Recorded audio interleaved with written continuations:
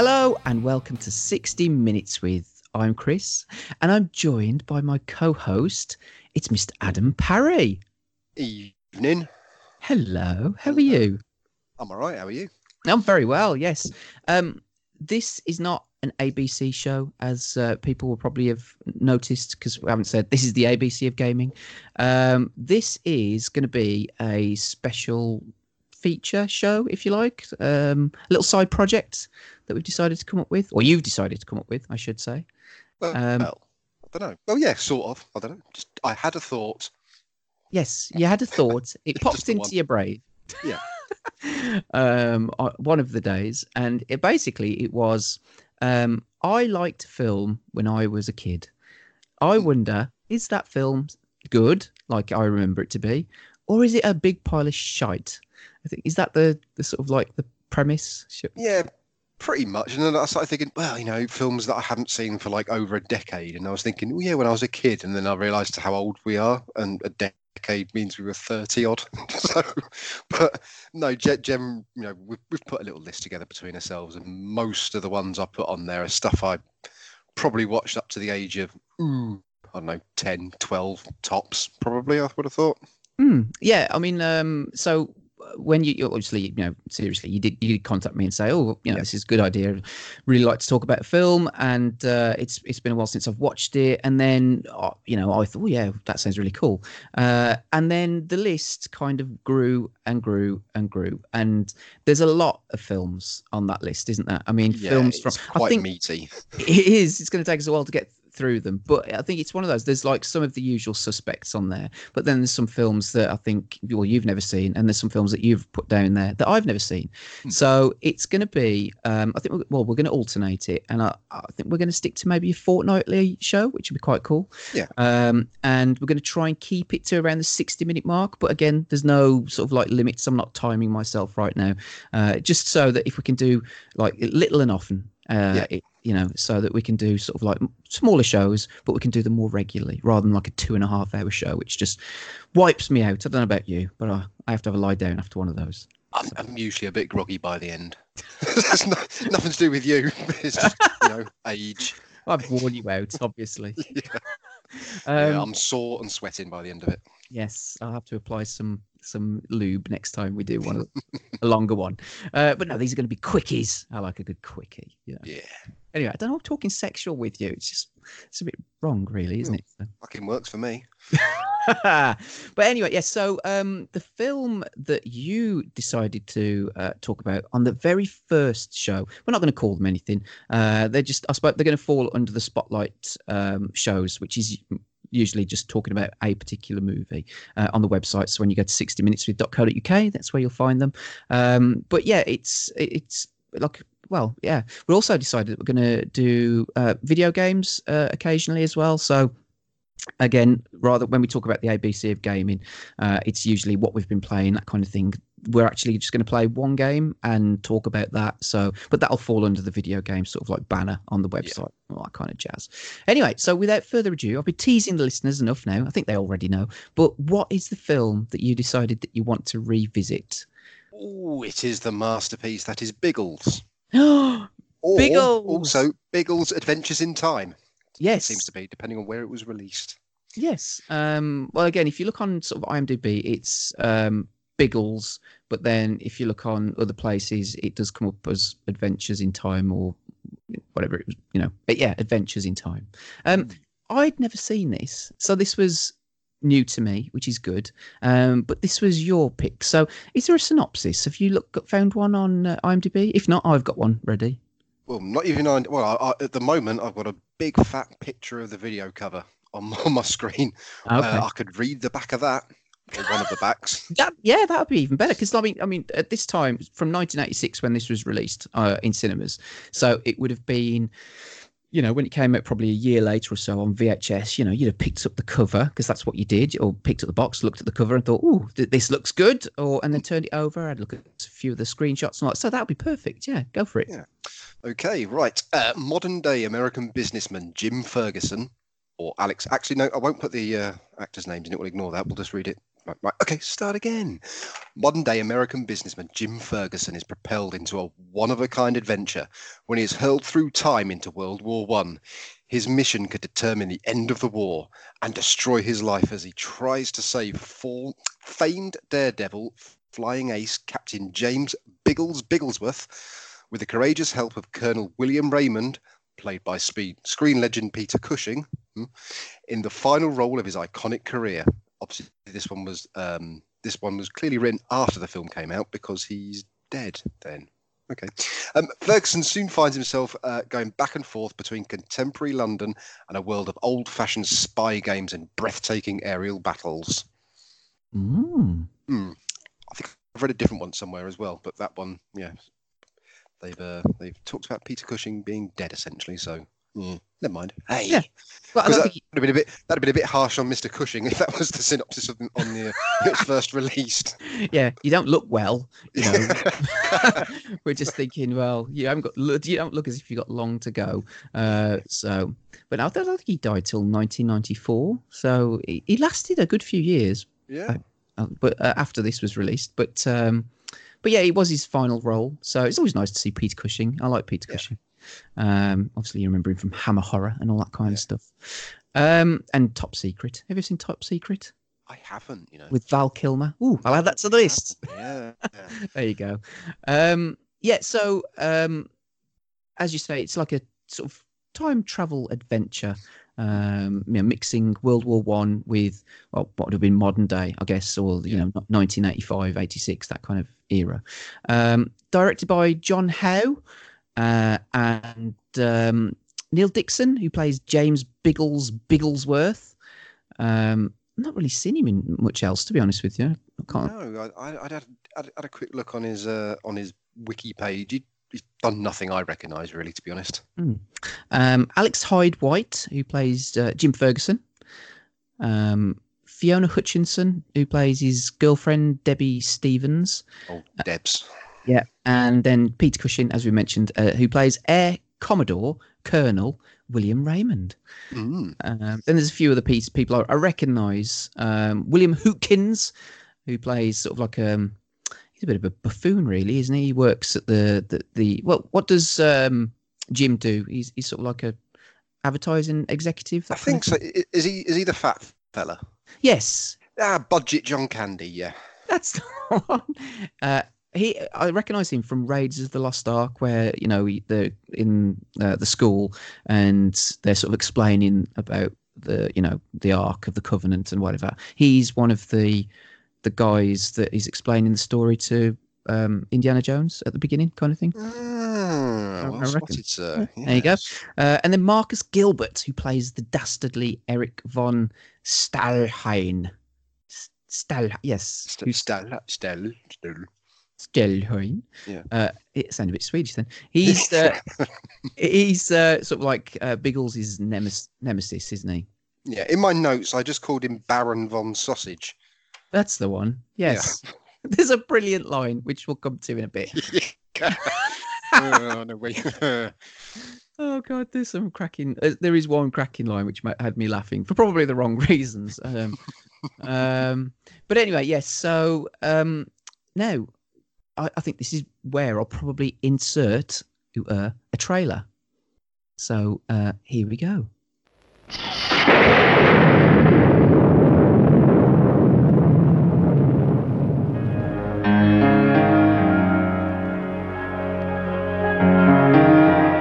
you have the correct time? It's 11:16 exactly. Must be a mistake. It should have happened by now. Let's move! Do you want to be a hero? I'm James Bigglesworth. My friends call me Biggles. Jim Ferguson. Come on! Hey, what the hell am I doing here? What's going on?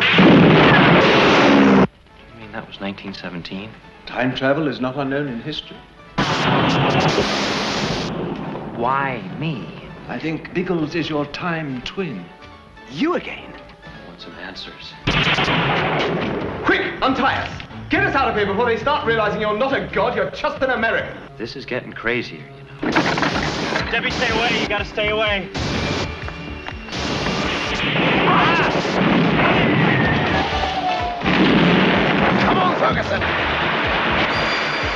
Told you, I keep going back to 1917.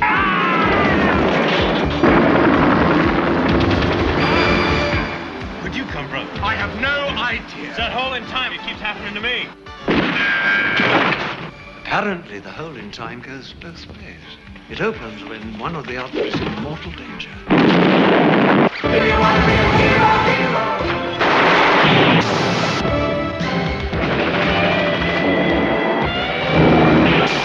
Let's show the sausage guzzler what this thing can do.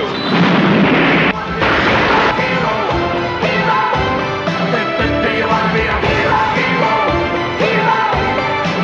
Do you want to be a hero, hero, hero? What do you say? Say, let's kick some ass.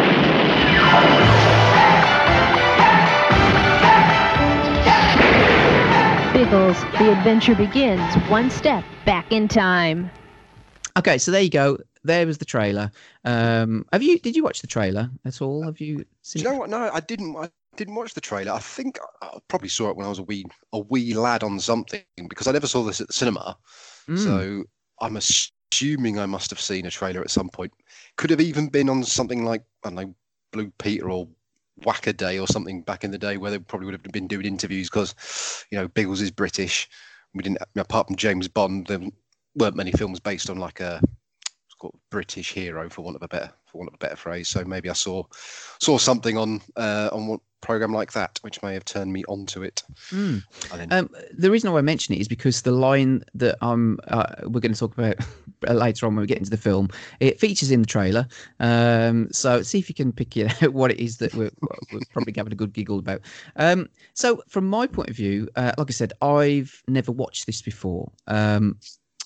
I'm not quite sure why, because I mean, at that age, I would have been, let's say, 1986. I wouldn't have been old enough. I'd have been 10, wouldn't I? So, but for some reason, it didn't really interest me in the cinemas. And I never watched it on VHS either. I taped it. I'm saying show my age now. I recorded it off terrestrial TV a few years ago, and I started to watch it.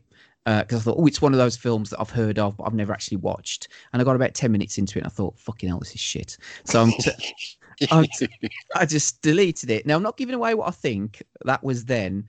Now, obviously, there's the purpose to watch the film for this podcast meant that I would sit through and watch the film. But like I said, just because I thought it was shit then, I've got a motivation to watch it now, and I've actually watched the whole film. Obviously, you know, we both have. Yeah. So tell me or us, the listener, what were your memories of the movie, and what made you want to pick it to rewatch it now? It's kind of tragic, really. This would have been a rental from the local video store when I was young. So I would have picked it up for, when you used to get films £1 for 3 nights. The shop would only have one copy, and if it was out, you had to wait till it got got given back by the previous customer. There was a little loan book you had to write your name in, where you lived. So if you tried to nick it, they could come around and beat shit out of you. So I think it was one of them. And because this is terrible and this is terribly sad. Anyway, because for some reason my parents didn't like me to rent a film more than once. Because if you've watched it, you've watched it. You don't need to watch it again. So this was one of the films that I had a small collection of films on cassette tape, because at the time I had the Walkman I had was weird because it had an external speaker and a record button. Yeah. So while I was watching it for the first time, this amongst other films, I'd sometimes set my Walkman up next to the telly, press record, and record like an audio version that I could listen to again. So it was like I could watch the film again, even though I couldn't. Oh, no way. That's amazing. That's amazing. So I had this, I remember this, Ghostbusters, I think I had Conan the Barbarian and Gremlins on cassette tape. Occasionally they were ruined, like in Ghostbusters, during the scene where they go and they first battle Slimer. It's slightly ruined by my mum starting to hoover in the living room. But I had this sad little collection of cassette tapes of films that I rented that I could listen to if I wanted to again. So, That's amazing. Mm. No, And that's there's- kind of like an audio book, isn't it? Yeah, It's ways, yeah. yeah. I was way ahead of the, or it's audio piracy, whichever way you want to look at it. Wow. But the memories of the film itself, there's one scene that I've always remembered, but I won't say about that yet because we'll get to that. But it was the one that, as a small lad, yeah, one thing stuck out as quite cool. And I almost had a fucking hernia last night when I watched this because I thought they'd cut it out, but then lo and behold, 20 seconds later, yay, that's the scene I remember. But apart from that, I couldn't remember hardly anything about it, to be fair. I knew about the time travel element, but that was about it. So so I was interested in watching this again, see what the hell it was like. Awesome. I do remember it being advertised at the time, and the comics that I would have been reading. I'm trying to think what that was, probably the Beano, Eagle. I don't know if do you remember Eagle? Did you ever used to read that one? That was a weird comic because it had sort of like traditional comic sort of like cartoons and drawings, that kind of thing. But then they'd have like ones where they'd have pictures, they've taken photographs and used still photographs of people and then put speech bubbles above their heads and stuff like that. It's so bizarre thinking about it now. A bit like sort of, what's it called? Dear Deirdre. Yeah. In the newspapers now, for people who don't know what I'm talking about. Dear Deirdre in the Sun, the paper that we've got, people probably know that from abroad because it used to have page 3, which was topless models basically in the newspaper that you could buy. They don't do it anymore, unfortunately. No. So Dear Deirdre is like, kind of people can send in their stories and stuff like that, and then they'd put pictures of photographs of people, and then little speech bubbles and stuff above them. It's like, oh, he shagged your brother last night, or this, that, and the other. Oh, I fancy my mom. What am I going to do? Stuff like that. Anyway, I transgress. Transgress, is that the word? Digress. That's the one I'm looking for. So yeah.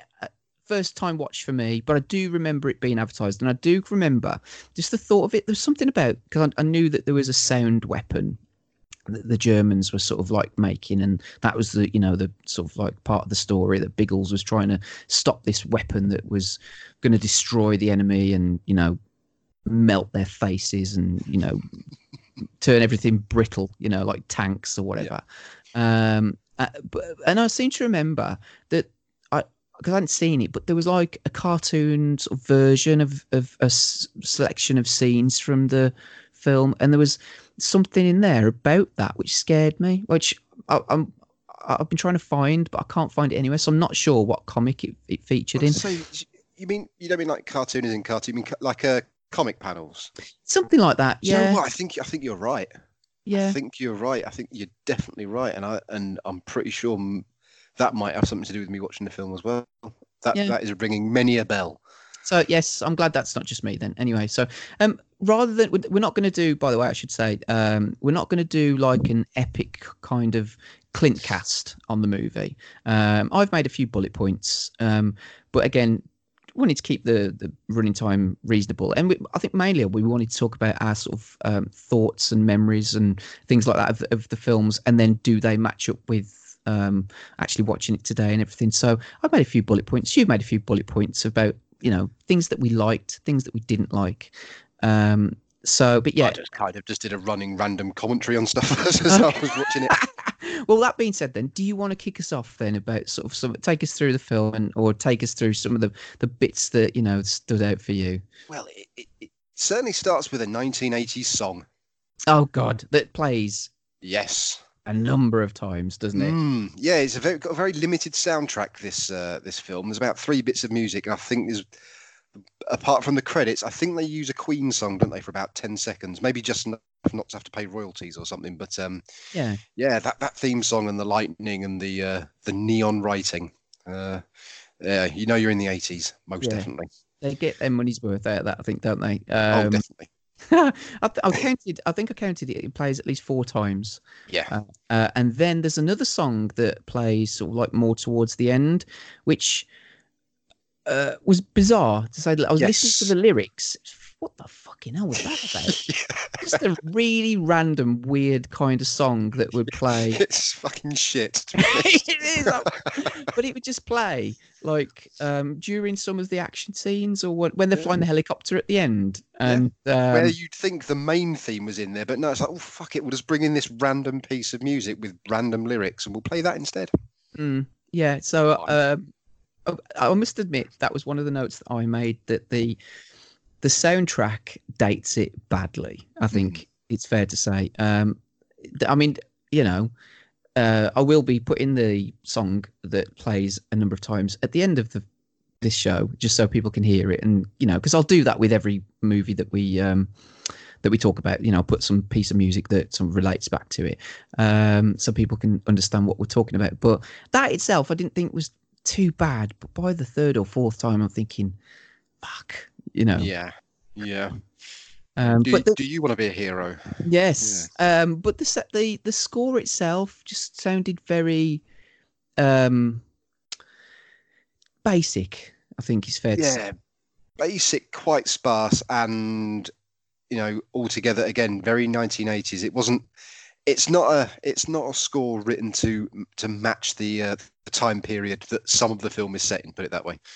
There's no 1918 style music or orchestral stuff. There's a lot of synth and plinkety plonkety stuff that I'm not entirely sure what it is, if I'm honest. Yeah, the music by Stanislas. Good old Stanislas. That's what it popped up with. He is Russian. Let's just see what else he's worked on. Stalin. Extreme Ops, The Mystery of Suspense. So he's worked on some random stuff. But there you go. Anyway, but enough of that. I mean, like I said, that was one of the things that stood out for me as well. So what else you got? Everything that confused me, our main character, who's American and not Biggles, even though the film's called Biggles, is James Ferguson. At the start, it confused me a little because he obviously, I don't know if you've ever noticed this, all 80s films, Americans live in gigantic flats in the middle of New York, which would cost a huge amount of money. And then when it said, oh, he's the president of celebrity dinners. Yeah. And I thought that was going to be like, what, he arranges people to have dinner with celebrities. But no, it's an unlaunched range of microwave meals that have got celebrities' names on the packet. Although they didn't. There was a few cardboard cutouts of Arnie floating around and a poster of Clint in the background. But I thought, at first I thought he was probably an architect, because everyone in the 1980s was an architect, which is why they lived in giant flats in the 1980s in the middle of New York. But he's the president of a company that hasn't launched a product yet, and the product is terrible. Yeah, like you said, microwave kind of meals, and that was a bit strange. I didn't really pay much attention to that. The one thing about him I found was, and I'm probably summarising a bit too soon now, but I found him quite bland, and he seemed to take everything in his stride, because like at the start of the movie, Peter Cushing turns up at his door and says, has it happened yet? And he's like, what? And has it happened? And he's like, okay, you're a bit crazy, thanks a lot, bye bye. The next thing you know, he's zapped back into the past, from his like kind of apartment, and he meets Biggles, who's just crashed his plane, and he saves Biggles. I've got to say, we'll get onto some of the aerial stunts and whatnot in the film, but when he first meets Biggles, that's the most uninspiring plane crash I've ever seen. It just kind of flops over. Just flops, yeah. It's not the greatest stunt. It's like plop. Yeah, it was almost like he was on like wires kind of thing. It was just going. You could tell it was going very, very slowly, and then just plop. Because like when he said later on, he says, "Oh, did you save his life?" And it's like, hang on, he barely crashed the fucker. I could fall over faster. Yeah, But he didn't need anything. He could have just crawled out, walked away, and gone, "Oh, tally here, that was a bit unfortunate. Yes."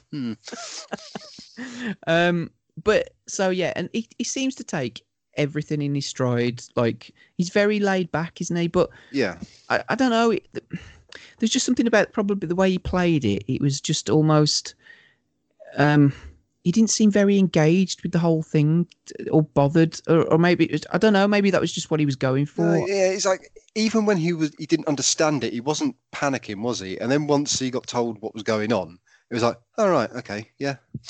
Yeah. And then he just turned up in random places in 1918, and yeah, like you said, just sort of waltzed through it and wasn't bothered at some point. You know, he went from celebrity dinner person to someone who just starts to run around killing Germans. It didn't bother him at all. Yeah, and as I was saying, he's like he could fire machine guns with no problem at all. Yeah. He was quite happy to have punch-ups with German soldiers, and and I'm comparing it to another movie from that era, but like what's it called? Big Trouble in Little China. I thought you were going to go there. Jack Burton. Yeah. He could have played it like Kurt Russell. I mean, Kurt Russell at the end of the day. So, but he could have played it in. I mean, I think they're from exactly the same year, 1986. Could have played it like that. Like, he thinks he's the hero. He thinks like he's kind of, well, Jack Burton does, where he's just a buffoon. But it kind of switched it on its head a little bit, but they just seem to go along with everything and not be bothered. Do you know what I mean? It's like, even when there's a corpse that falls out of a wall on top of his girlfriend, and he's like, he picks it up off her, and he's not bothered whatsoever, is he? He just doesn't say anything. What's the rest of his normal life like if he can just take all that in his stride? Yeah, well, that's the thing. So the first time he zaps into the past, and then he gets back, and he's kind of, again, not that phased by it, and then the next day he's off to work, and he what he hears is, he thinks he's machine gun fire, but it's actually like a pneumatic drill. Yeah. And he dives onto the floor and everything. Bit PTSD. And you think, he's been affected here, but no. That's it. He's more bothered. Well, I say more bothered. Again, he doesn't seem that stressed or bothered, but he's more bothered about his unveiling of his microwave dinners to this snooty critic, So yeah, that was sort of like my general thoughts about him as such. I like Biggles though. I quite liked him. Very British, isn't he? Ooh. Yeah. So he does a decent job, I think, of sort of like trying to bring the character to life and everything else. Yeah. But again, though, it's sort of like, I think there would have been a bit of a missed opportunity there, because they could have played off each other a bit more, but they didn't have a lot of chemistry with each other. Because James Ferguson wasn't really that bothered when he went to 1917, but the weird thing was Biggles wasn't overly surprised when he just turned up at random.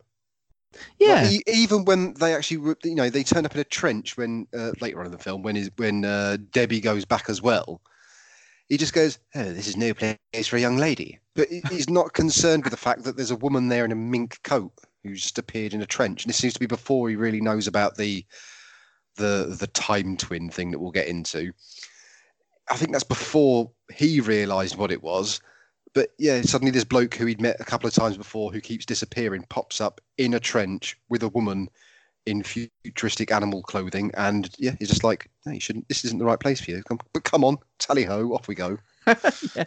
And this was a question that Kay sort of like, because we watched it together, believe it or not, she stayed awake and watched it with me. But she raised a point which I couldn't quite get my head around, because it was about 12:30 this morning when we finished watching it. And she said, if Peter Cushing's character is in modern day real life with James Ferguson, the American guy, and then so he knew Biggles when he was like his commanding officer in the past. So he's aged normally as he would. Yeah. But then he seems to know things that, like, how does it link back to him in the past? How does he know what Biggles has done? Did he know that James Ferguson went back to the past? This was my problem. I mean, probably explain straight away that the reason they keep flashing backwards and forwards is apparently they are time twins. which is a concept that makes no sense, but it's the 1980s and it's an innocent time when you don't have to explain these weird scientific thingamybobs that are going on. So you just take it, your time twins. When one of you's in danger, the other one pops over and tries to save your life. Yeah, that's as far as it goes. So you don't need much of an explanation. But that's what I didn't get about was how the fuck the timeline worked in this, because Peter Cushing hands James Ferguson the business card that he gave Biggles in 1918. Yeah. So, which means that the events that he's going back to help have already happened. But Peter Cushing's character seemed to know certain things, but didn't know anything like about this German superweapon, or if Biggle. He asked him, "Did he get out?" Well, you must know that he got out because you got the card that he gave him after he got him out. So yeah, it's like I didn't get if this was splitting a timeline or sharing one, or just saying, fuck it. He knows of Biggles, but he knows of Biggles. He knows that James exists back then, but for the purpose of film, he'll forget everything about James. So yeah, it kind of makes no sense time-wise. Yeah, it does seem to bounce around quite a lot, doesn't it? Yeah.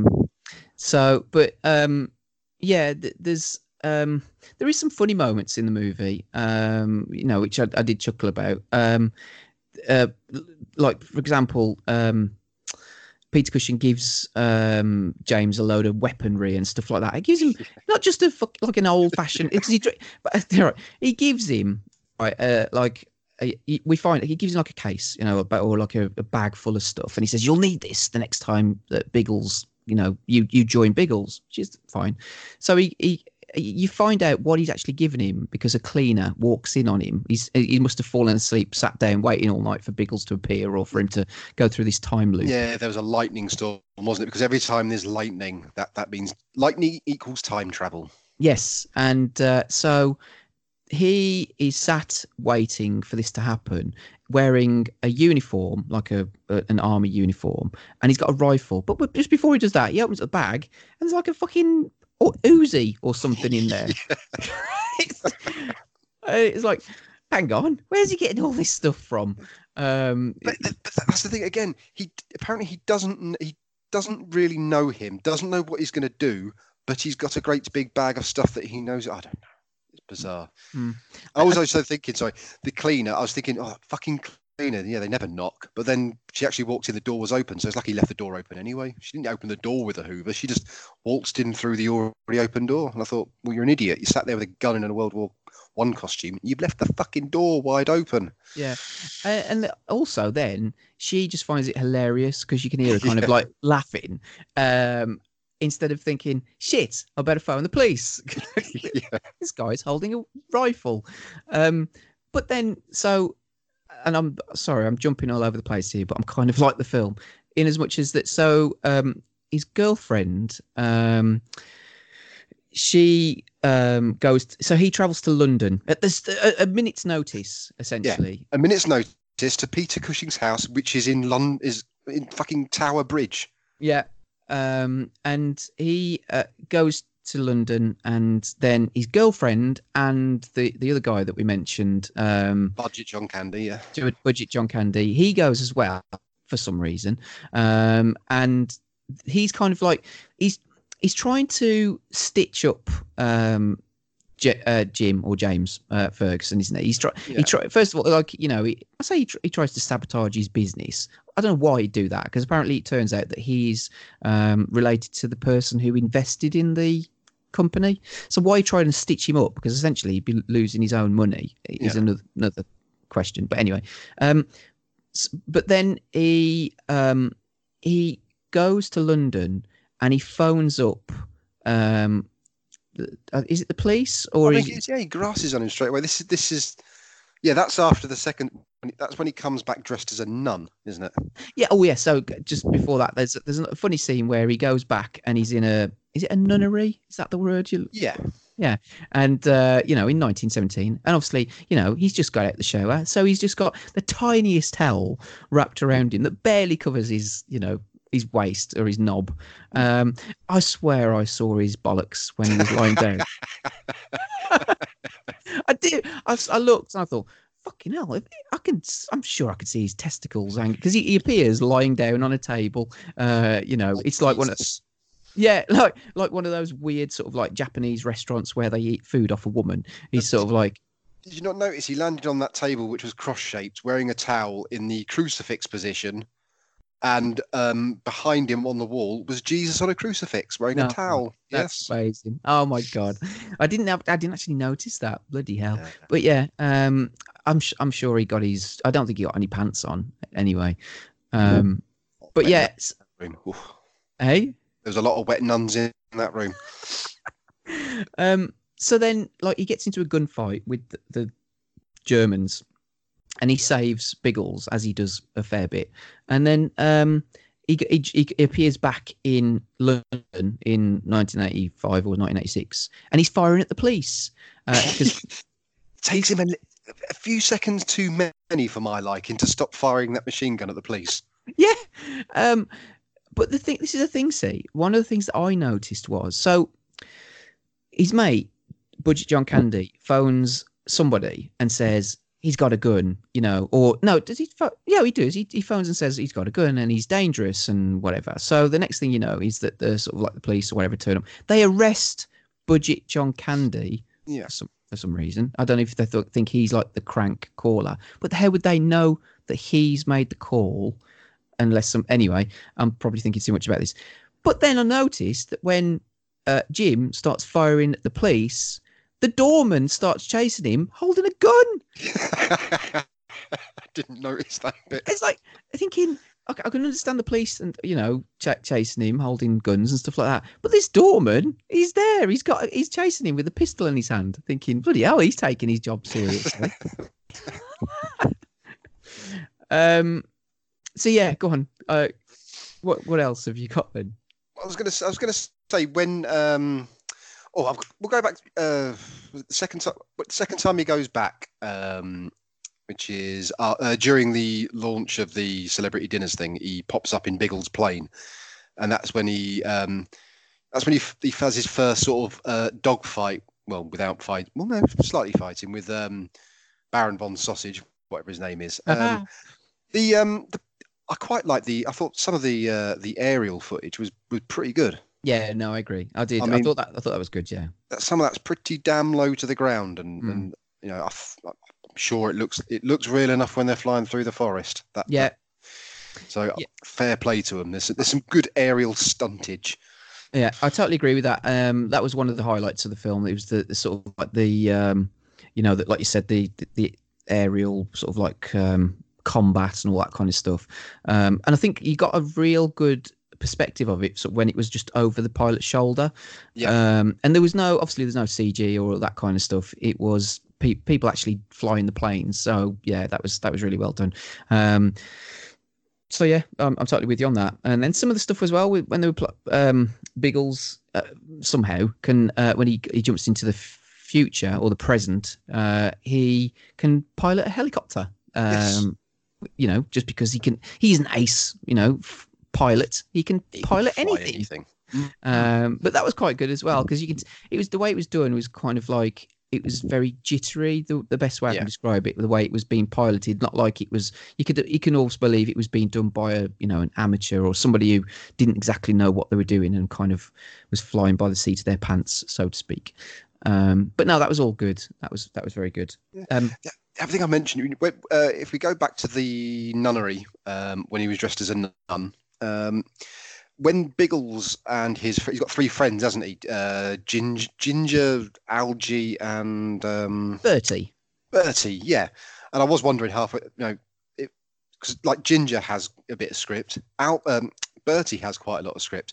Algie didn't say a fucking word for about 3/4 of the film, and I thought, why have they not given him any script? Is he just shit? But he does say something. But when they get captured, when Biggles first meets Baron von Sausage, whatever his face is, their meeting, I think it's about the first 7 or 8 lines they swap, is identical to when Flashheart meets Richthofen in Blackadder Goes Forth. Yeah, no, that's exactly what I thought as well. Fucking identical. I did watch that back and go, it's the same fucking line. Obviously, then the Blackadder one goes into more joke territory, but I thought they've copied the Biggles scene. How bizarre. Band of Honor. Very strange. Another little thing. Did you notice almost everyone in this film's got blue eyes? No, I didn't notice that at all. Yeah, very weird. Becca pointed that out. She goes, "Why has everyone got blue eyes?" And I looked at everyone. I thought, "You're fucking right. There's all these dark-haired people. They've all got blue eyes. Where'd they find them? That's weird." Yeah. Oh, awesome. Yeah, that was cool. I mean, like I said, I didn't really notice that so much. I mean, the thing about the bad guy was, I think they needed more than one bad guy. It would have worked better if they'd have had like.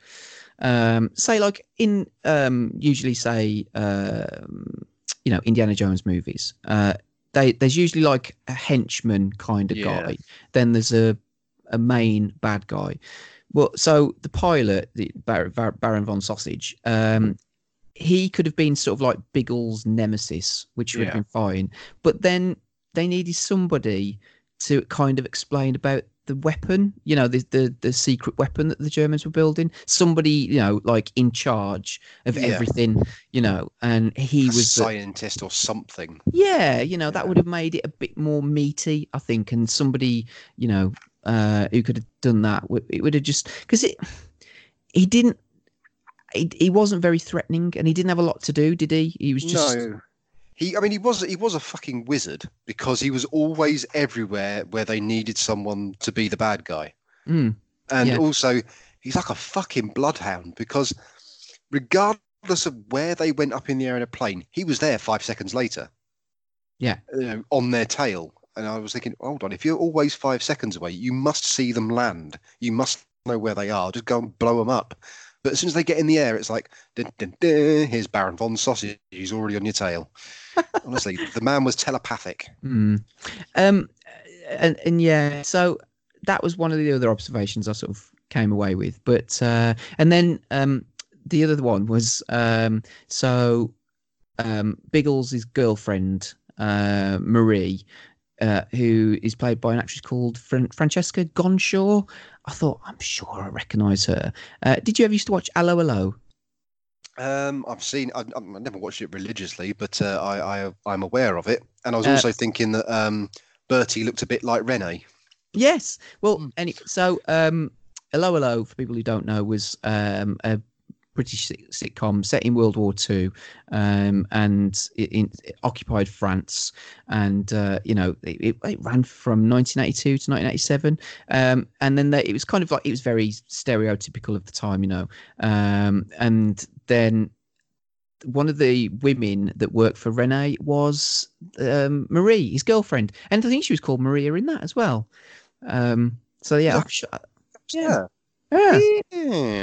Yeah. Again, it's sort of like, they usually wear stockings and suspenders and all that kind of thing. It's very bawdy, I think. I mean, it was on at a tea time, so it wasn't like Carry On particularly. But everybody wanted to shag Rene for some reason, which I could never understand because he wasn't the nicest looking bloke in the world, but they all wanted a bit of his baguette. Sausage.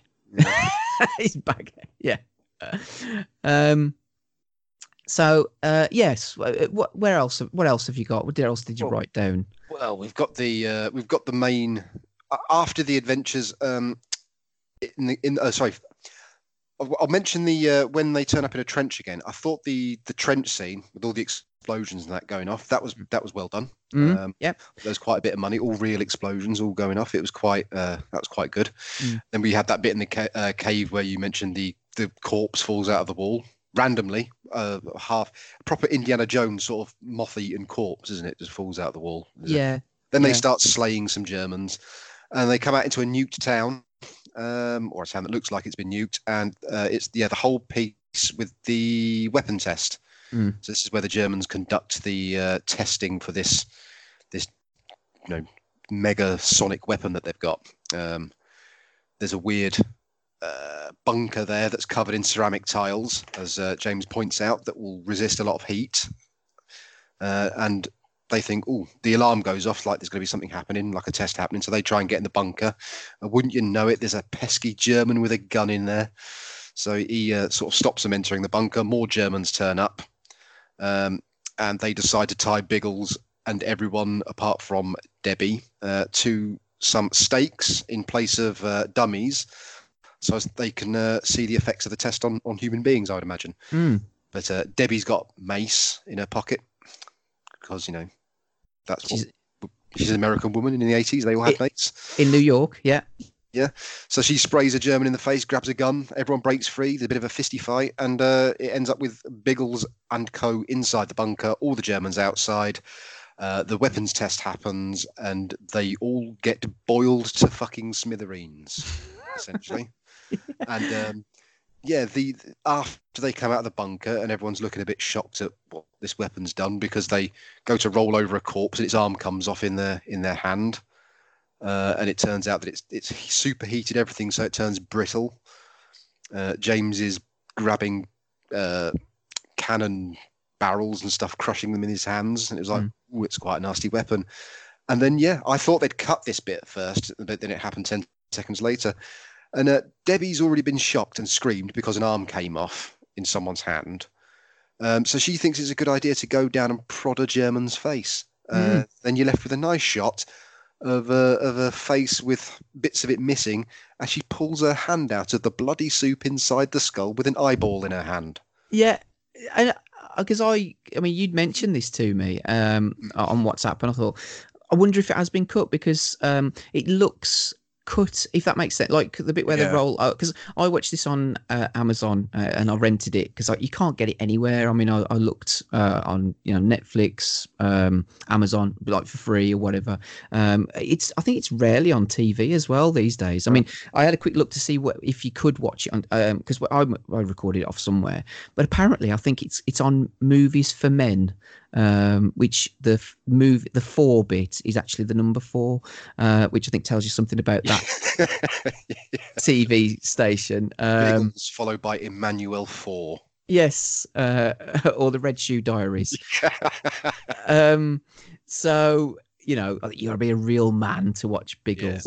Yeah. So I was kind of thinking, I wonder if it is like cut or uncut. But then it happens, and I thought, fucking hell, this is a bit full on for sort of it was PG, I think, wasn't it? PG, yeah. But then saying that, I think if you think about like Raiders of the Lost Ark, that would have been a PG as well, wouldn't it? Yeah. That's pretty full on. I mean, you get like a bloke with spikes through his face, and then obviously the famous melting scene at the end, and somebody going face first into a propeller and all that kind of stuff. I just think it's because, I mean, I suppose predominantly this is like a film for kids, and you wouldn't get someone dragging a sloppy eyeball out of head soup in a kids film anymore. Yeah, no, it did kind of remind me, like things like video nasties from that era. Something that you'd see in something like that. Do you know what I mean? But I mean, there wasn't much, like, there were people getting shot and stuff, but I mean, there's no blood or anything, was there? Yeah. Plenty of good old fashioned murder, just not bloody murder. Yeah, that's it. But I think you're right. It's when she screams, when they pull the arm off, I thought that was when the eyeball was supposed to happen. So I just put, it's been cut. And then I just put, oh, no, it hasn't. German eyeball, 3 exclamation marks. But again, it's like Biggles is saying throughout, he needs to take photographs, aerial photographs of this weapon. They've tried to use the weapon against him, which has caused him to crash in the past. The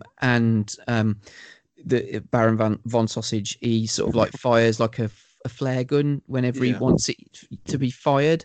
How they'd know which direction it to fire, and how it wouldn't affect the Baron, because they're in the same airspace and all that and the other.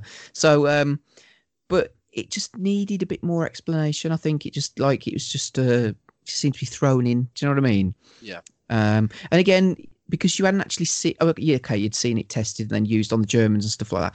But again, if you'd seen it used on Allied soldiers, or like them actually wheeling it out over the trenches and using it on the British.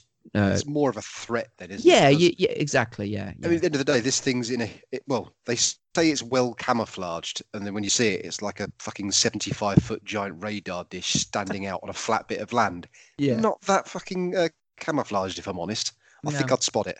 And if all they're doing is constantly testing it, it should have been they found where it was tested and it was moving towards the trenches. So there's a threat. Yeah. There's a threat approaching, but not so much. We see what it can do, but no one we care about is in danger particularly. Not really. No, it just kills a load of Germans. But and also, I think it would have been a bit more. Far be it from me to criticise people who've made an actual film. The fuck have I done with my life? But it would have been sort of more of an interesting idea for. Let's say, for example, I mean, I've talked about if there was two baddies. Let's say, for example, that the German sausage pilot had a time twin as well from the future who was a bad guy, but then I like it. Was sort of like, going back and sending stuff back for the Germans to use. I mean, if you've seen Time Cop and stuff like that, I guess, any time travel movie, it's been done to death these days, isn't it? But yes, sending people back to the past to affect the future. Why is it only Biggles who's got a time twin? I mean, I know early on in the film, Peter Cushing's character says, "Oh, there's plenty of evidence that time travel is quite common." It's like, is there? All right, show me some, because that's just, you've dropped that bombshell out of nowhere. Yeah. No, that doesn't get explained very well. So where do they go after that demonstration then? I forgot. No, do they go back to the? So that's the bit where Biggles then goes to the future, isn't it? And yes, saves it is. Yeah. I quite like that. I mean, because he's a bit more, he plays his part a bit more with a bit more shock and surprise, because he sees a lot of punks, like people dressed like in punk, outfits and stuff like that, with multicolored hair and spiky hair and all that kind of stuff. And he's like, and he's like, what the bloody hell's this? And but then that's how you know he's a survivor, because at the time they're trying to get past the police.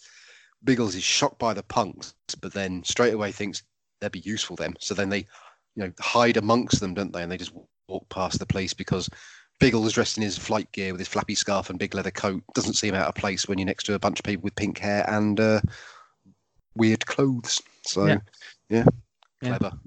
And then you get the emotional reunion with his old pal Bill. I'll call him William. Yeah. That's why I've in my notes. It's Bill, Fergie, and Biggles. I like it. Yeah. Well, that's it. The thing is, you could have called him Fergie, because that's kind of like, you got Algie, Bertie, Ginger. You could have Fergie as well. That could have been. But yeah. And then so he saves Jim. And then they're running from rooftop to rooftop, and but there's some of the stunts in it are quite like they're jumping from what looks like a big leap from one rooftop to another rooftop. Yeah, that'll look quite good. Proper stunts, man. Proper stunts. None of this computer stuff or wires. No, just cheap people hurling themselves off roofs. If they die, they die. Yeah, but one of the things I was going to say about it was apparently this. I mean, compared to the time, I didn't do anything for inflation or whatever. But I think it was about £7 million, or it could be dollars, whatever. But so that doesn't sound like a lot. There's nothing these days, is it really? But in some places, I think it looked really good. Like you said, the trench stuff looked quite good, didn't it? Yeah. Obviously, they used the location London quite a lot. So they put their money into the set piece, didn't they? Into the flying stunts. Obviously, it would have cost a bit to fly around a helicopter in London. The trenches, I think, for the most part, they spent their money wisely and knew where they needed to put it to make it more effective. Yeah. I mean, in some ways, it looked cheap, or there was some elements of it that looked cheapish, but then other elements of it look quite good. So I mean, from my point of view, my notes have gone now. I've got a couple more. I mean, there's one.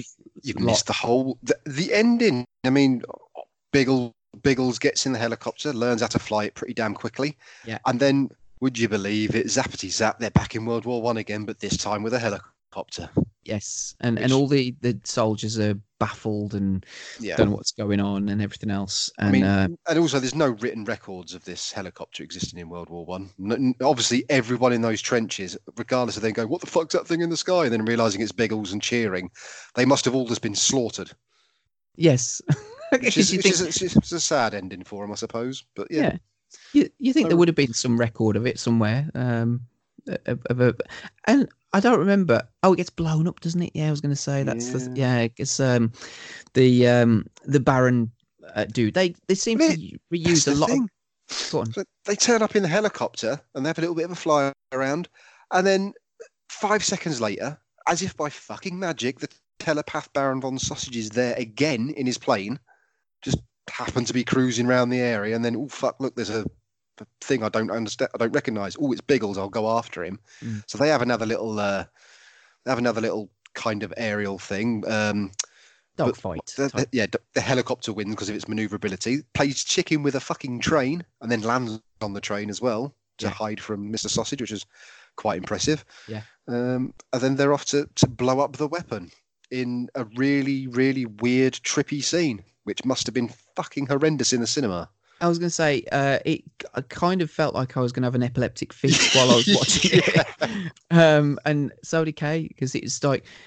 And did you notice as well that whenever the weapon fires, they use that kind of stock sound effect that would have been in all the Superman movies? I was going to say, I've written down, it's the sound effect from Superman 3 when he's trapped with that big computer thing underground, where they fire the kryptonite ray at him after he's been in a plastic balloon or something. It's that sound. Yeah. It's that sound effect. It is, and it's been in. I think it's been in some of the Roger Moore Bond movies. That kind of, so yeah. So the way that they sort of like decide. I mean, why don't they just fucking blow it up? Because that's the thing. I don't. He goes to one of his pals, Algie or Bertie or one of the fuckers, and says, "We need a load of bombs. We need machine guns and this, that." And I thought they were going to kit the helicopter off. Yeah. I thought they were going to, they're going to go in and fly over the trenches and drop bombs on the enemies and shoot them all up and everything else. But they don't, and they decide to, because it's got a big fucking ball type speaker on it. At first I thought it was like a rocket launcher or something, and I was like, it's a speaker.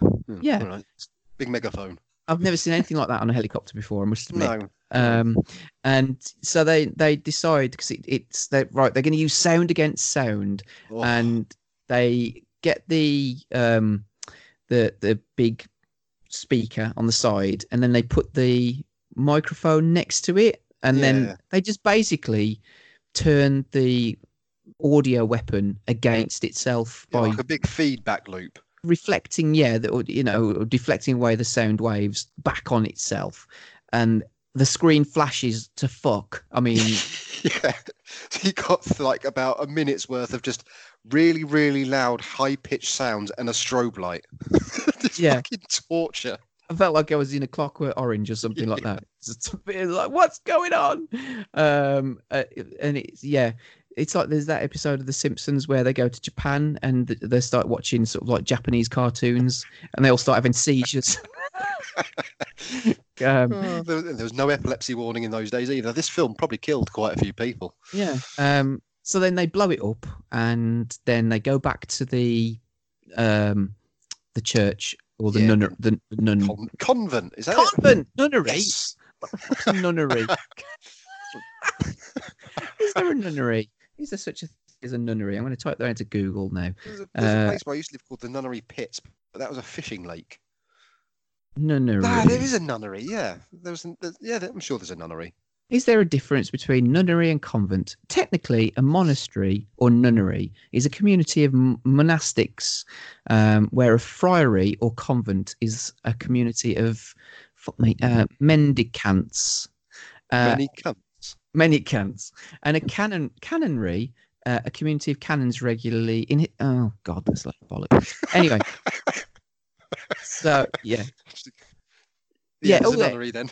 A nunnery, yes. A nunnery is a place of residence for nuns. A convent, while convent is a religious community whose members, especially nuns, live under strict observation of religious rules and self-imposed vows. Okay, fair enough, right? Okay, all right. So there is such a thing as a nunnery. Yeah, that's for slack nuns. I'm not a fucking idiot or a complete idiot. Anyway, so. Yes, they go back there. They, like I said, they reuse quite a lot the same locations, don't they? Not bad. So because they're in this nunnery quite a lot, and then Baron von Sausage rocks up again, and what you think he kills Maria. Yeah.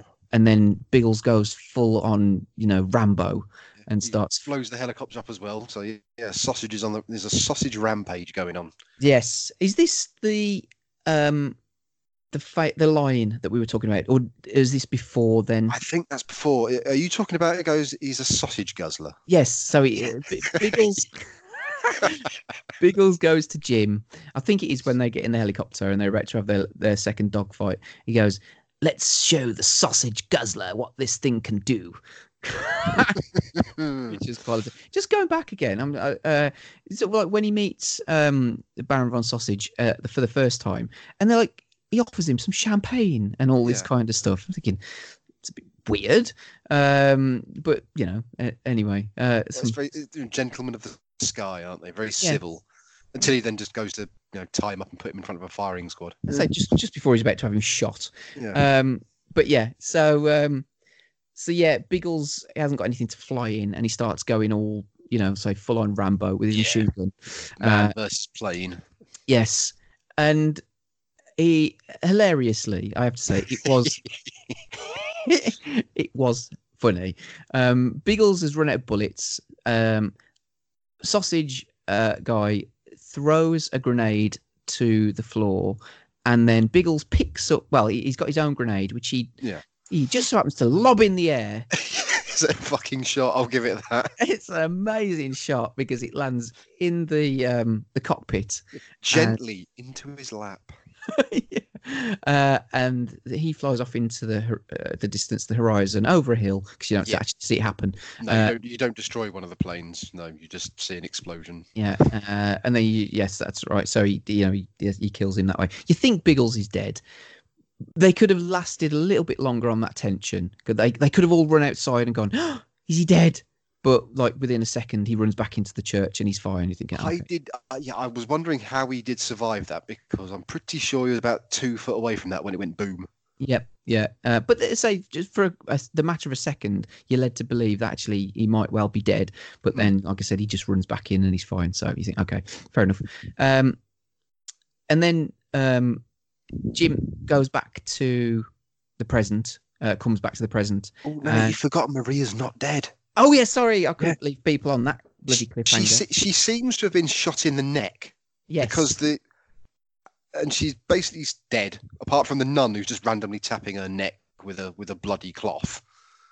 It seems like she's dead, but then a light shines through Jesus and she's alive again. Yes. And then she just acts like she's not been shot in the neck. And she's totally fine. Yeah. It is a strange scene because, like I said, they're in this kind of like, convent church, whatever. And then the light just shines on her and she's totally, because you think she's dead. Yeah. And I don't know if you noticed this. I mean, I don't know if you used to watch EastEnders. I don't watch it anymore, I should point out. Again, for American listeners, it's a soap opera, very depressing. But there was a character in there called Pat Butcher, played by an actress called Pam St. Clement. She's the Mother Superior in this movie. She is, yeah. You don't really see her that closely. She's only in it, like blink and you miss it kind of. But yeah, she's the Mother Superior. Anyway, yeah. And then Jim comes back to present day and everything else.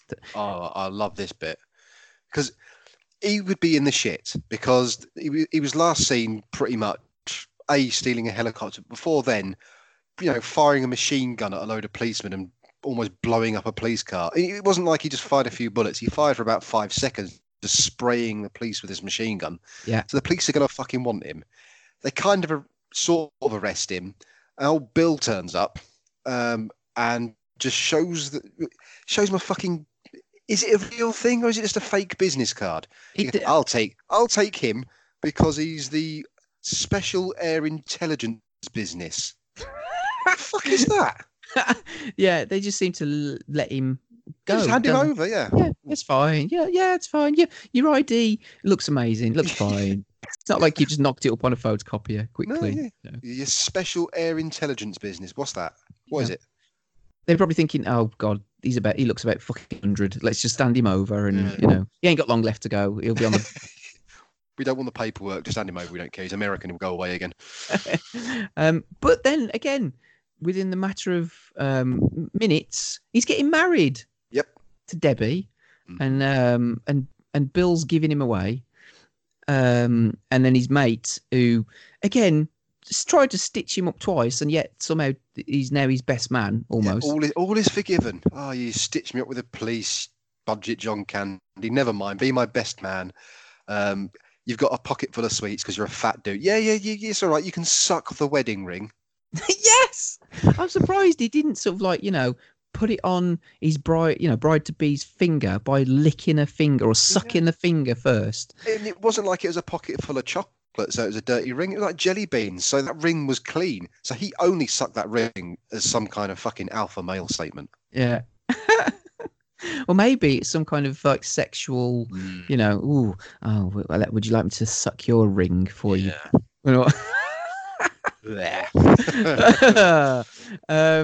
So yeah, and then the next thing you know, before they're married, he gets zapped back to the past because believe it. Yes, they explain. Peter Cushing explains that they never knew what happened to Biggles. He just sort of like he still carried on doing missions for the British, but then he disappeared in the deepest, darkest jungles. And I'm not being racist. And yes, next thing you know, they're in a pot. Biggles. All four of them, Biggles, Ginger, Algie, and Bertie, all wrapped up with a very, very flimsy vine inside a cooking pot that's just big enough to have them stand in it. So I don't think they would have made a good casserole because by the time they disintegrated, they would have fallen over the sides. So you're wasting a lot of meat there, to be honest. Yeah. And Jim saves them, and off they run to more adventures. Yes. And that's it. That's where the movie ends. Yeah. And we don't get the hero song, do we? Do we get something else? Yeah. I don't know. Yeah, we do. Yeah, it wasn't the hero song. I don't think it was. I think it was just a one-off song they used at the end of the film. I can't remember. It wasn't "Do You Want to Be a Hero," and it wasn't that other weird song, which they whatever it was. It wasn't either of them. So yeah, I think it was its own little solitary piece of music. But well, there you go. Have you got any other notes, Sonny, before we sort of like get to the listener feedback? And that's about it, to be honest. I think we've pretty much covered everything. I've got a few zippy zaps and stuff, but nothing major, nothing we haven't touched on. Well, go on then. Well, before we sort of like summarize ourselves, should we do the listener feedback and then we've taken the piss out of this film, but then we'll see what we actually think of it now. Does it hold up? Does it ruin your childhood, or would we recommend it? So anyway, we got some Twitter feedback on this, which is really great to see. I mean, we don't generally ask for feedback on things these days, like I said, because it's just I don't have time, but I got Dave to do it for us. So, so we did have, good old Dave. So anyway, do you want to go first with Old Man Riviera? Yes, Old Man Riviera. He says, remember going to the cinema to watch it for my brother's birthday, and then home to play the game. Also think there was a Blue Peter special doing a behind the scenes on it too. Which there was actually. Yeah. Did you watch that? I went back and I watched it. Dave sent the link to me. I watched a little bit of it. I started watching a full 45-minute making of as well, but I didn't quite finish that. Did you? Bloody hell! Yeah. Was there anything out of that you that stood out? The director's very posh, likes to sit in a plastic chair in the middle of nowhere. Takes his art very seriously. Very, very seriously indeed. And it did show a couple of the shots of when they were doing some of the plane work. And that looked good. But like I said, I didn't go back and finish it all. But everyone's terribly, terribly British. Yes. Did they show anything about the guy who plays Jim? Was he? He wasn't on it much up to the point I saw. Okay. So, Just be interesting to see what he was actually like, yeah, he was just bland in real life. Yeah, it's just anyway. Then we got Michael Fisher. I loved the books as a kid, but the film did not live up to my imagination so well. Maybe it was 20 years too late, or my brain is a better director.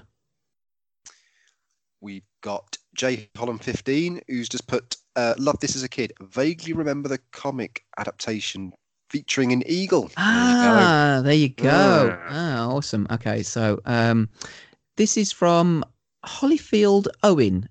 This film was a massive part of my childhood. Such an awesome movie, great performances and effects for the time. After watching this, I so wanted to live inside Tower Bridge too. Vimsy74. Oh my God, I love this film. Such a bizarre premise. How it got made, I'll never know. But there was some kind of charm there that I still cherish to this day. Mr. Codman, 1976. Oh man, I love that film. I remember watching it in the cinema. We've got Psalm 67. Never heard of it. I might have to do something about that. Joe Pineapples, 75. There's a great at Smirsh Pod episode that covers this film. There you go. All right. What is this saying? Am I missing something? No, this is Frederick. This is from Sweden. He's actually Swedish. Oh, okay. Fliesgran. I apologise if I pronounced that wrong. I'm just terrible at letters I don't understand. He said, "Oh, naughty boy." Oh, yeah, boy. I used to have a pirated VHS of the vampire comedy Once Bitten with Lauren Hutton and Jim Carrey. Weirdly, that's a trailer on another film on the list that we've got. I've seen a trailer on that video. Anyway, with a trailer for Biggles before it on the tape. Saw the trailer many, many times, but have to this day not seen the actual movie. Sid_Ballot. Firstly, it's not very good. Secondly, it was Peter Cushing's last film. It's basically a shitter Quantum Leap. John Anderson of Yes did the title song with his voice like air escaping a strangled balloon. Was this an email, was it? Or no, he sent this directly to me on Twitter. Lovely guy, Ash. Do you want to read it? No, you go for it. It's fine. Okay. Ash Malkin. Hi, Chris. I've just read that you and Adam are doing a show about Biggles. Hope it's going to get some big love. Never seem to hear anyone say anything good about it. It was a staple video rental of mine growing up, and I still love it now. Watch it at least once a year, and I'm soon going to introduce my boy to it, as he is a similar age to what I was when I first saw it. I even took his photo outside the door on Tower Bridge last week in preparation. Awesome. Remember being so excited at the prospect of a sequel when I was 6. Sadly, it never materialised. My dad taped it for me when it was on BBC Two. They bloody censored it. The bit where she pulls the German soldier's eye. Also, the DVD cover always annoyed me for having a Spitfire or something on the front cover. Look forward to hearing the show. Oh, that's awesome. That is cool. That's very cool. I thought they'd censor the eye somewhere along the line. Yeah, bastards. The thing is, though, I mean, I don't know if they do it now, because like Raiders of the Lost Ark, that's usually shown sort of like before tea time these days. I don't know if they censor that, because again, there's quite some graphic moments in that. But go on then.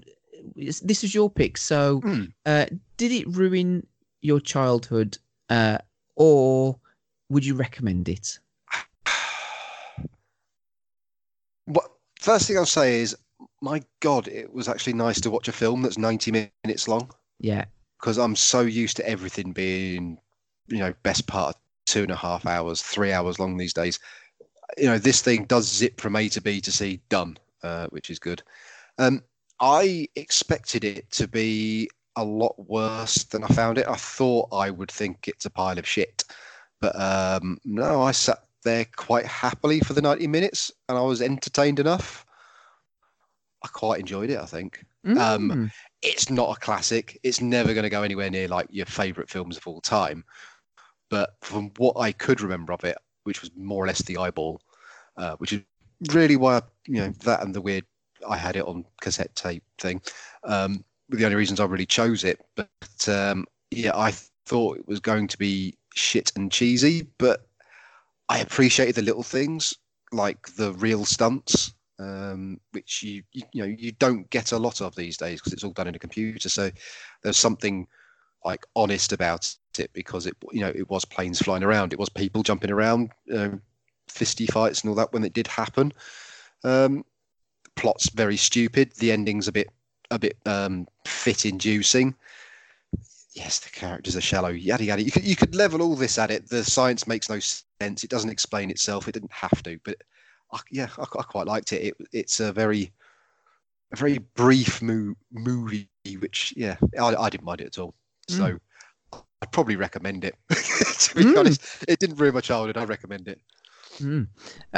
So from my point of view, then, like I said, having not seen it before, like you and I think like we've said, there's a few things that it could have done better, like the bad guy, the lead character being a bit sort of like bland and boring, and not doing much. The soundtrack, it dates it quite badly. Oh, yes. But saying all of that, I did actually quite like it too, and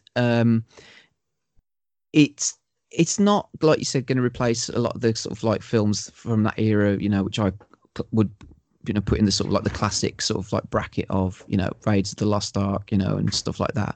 It's not a heavy hitter, is it? It's very very mid level. Yeah, and yeah, and there's sort of like the you can tell in say a lot of ways where they spent the money on it. You can tell, but the aerial dogfights and stuff like that look really good. And it didn't do very well at the box office by all accounts, but it has garnered a cult status over the years, and I think from what I've read, it did actually do better financially through sort of like TV and video rentals and all that kind of stuff. So yeah, I actually quite liked it too. I liked it in its kind of like like you said, a film of its time. And it's all over the place, but that's kind of what I liked about it. At the same time, it wasn't trying to be too pretentious or anything like that. Do you know what I mean? It was daft, but I think it kind of, the actors and everything, they were like, they were doing their best with what they got. Yeah, and I think it goes the same with the director and the budget. I think that's one of the things that helps it is, like you said, they put the money in the right places for like the trenches and the air dogfighting and stuff. It doesn't feel like it was made by anyone who didn't give a shit.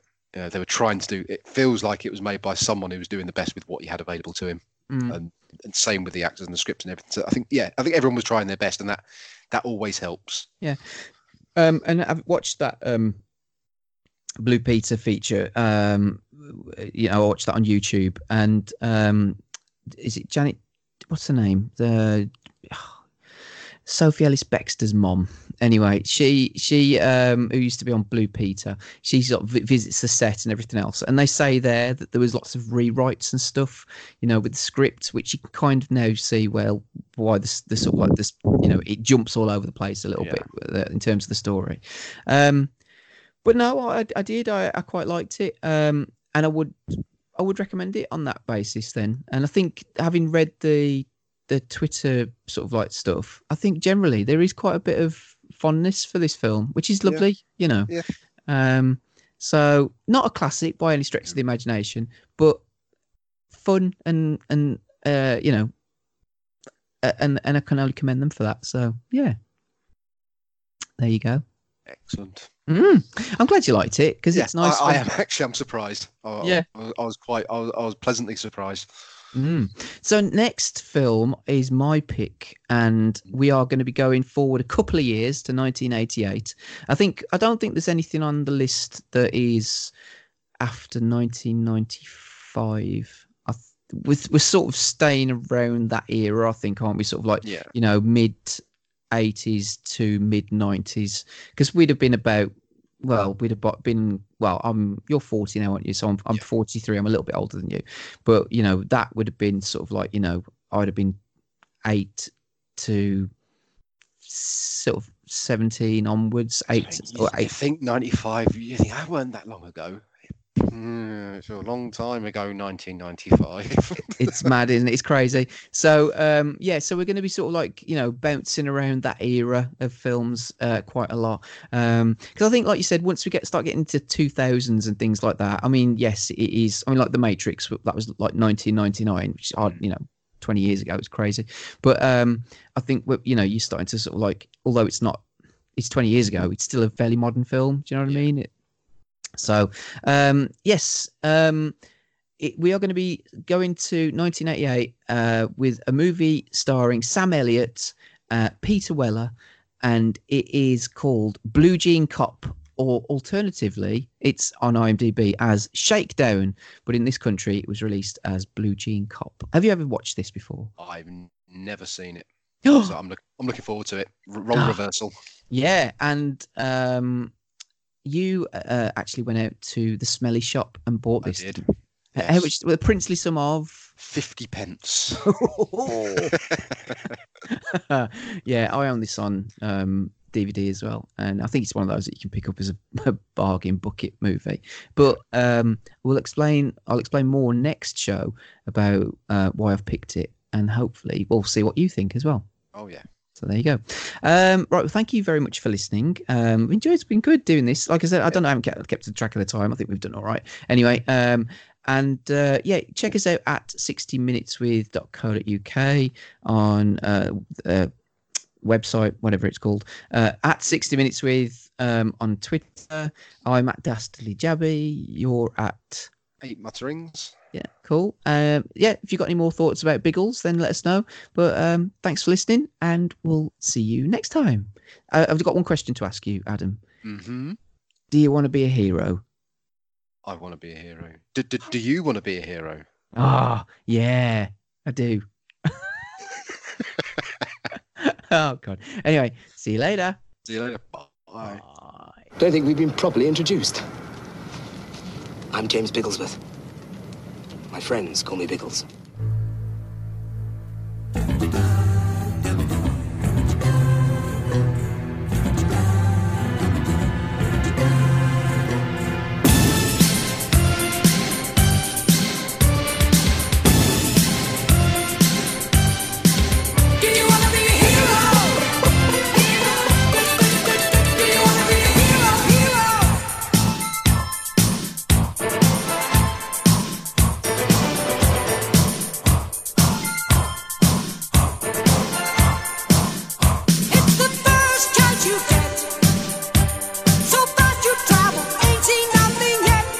Machine!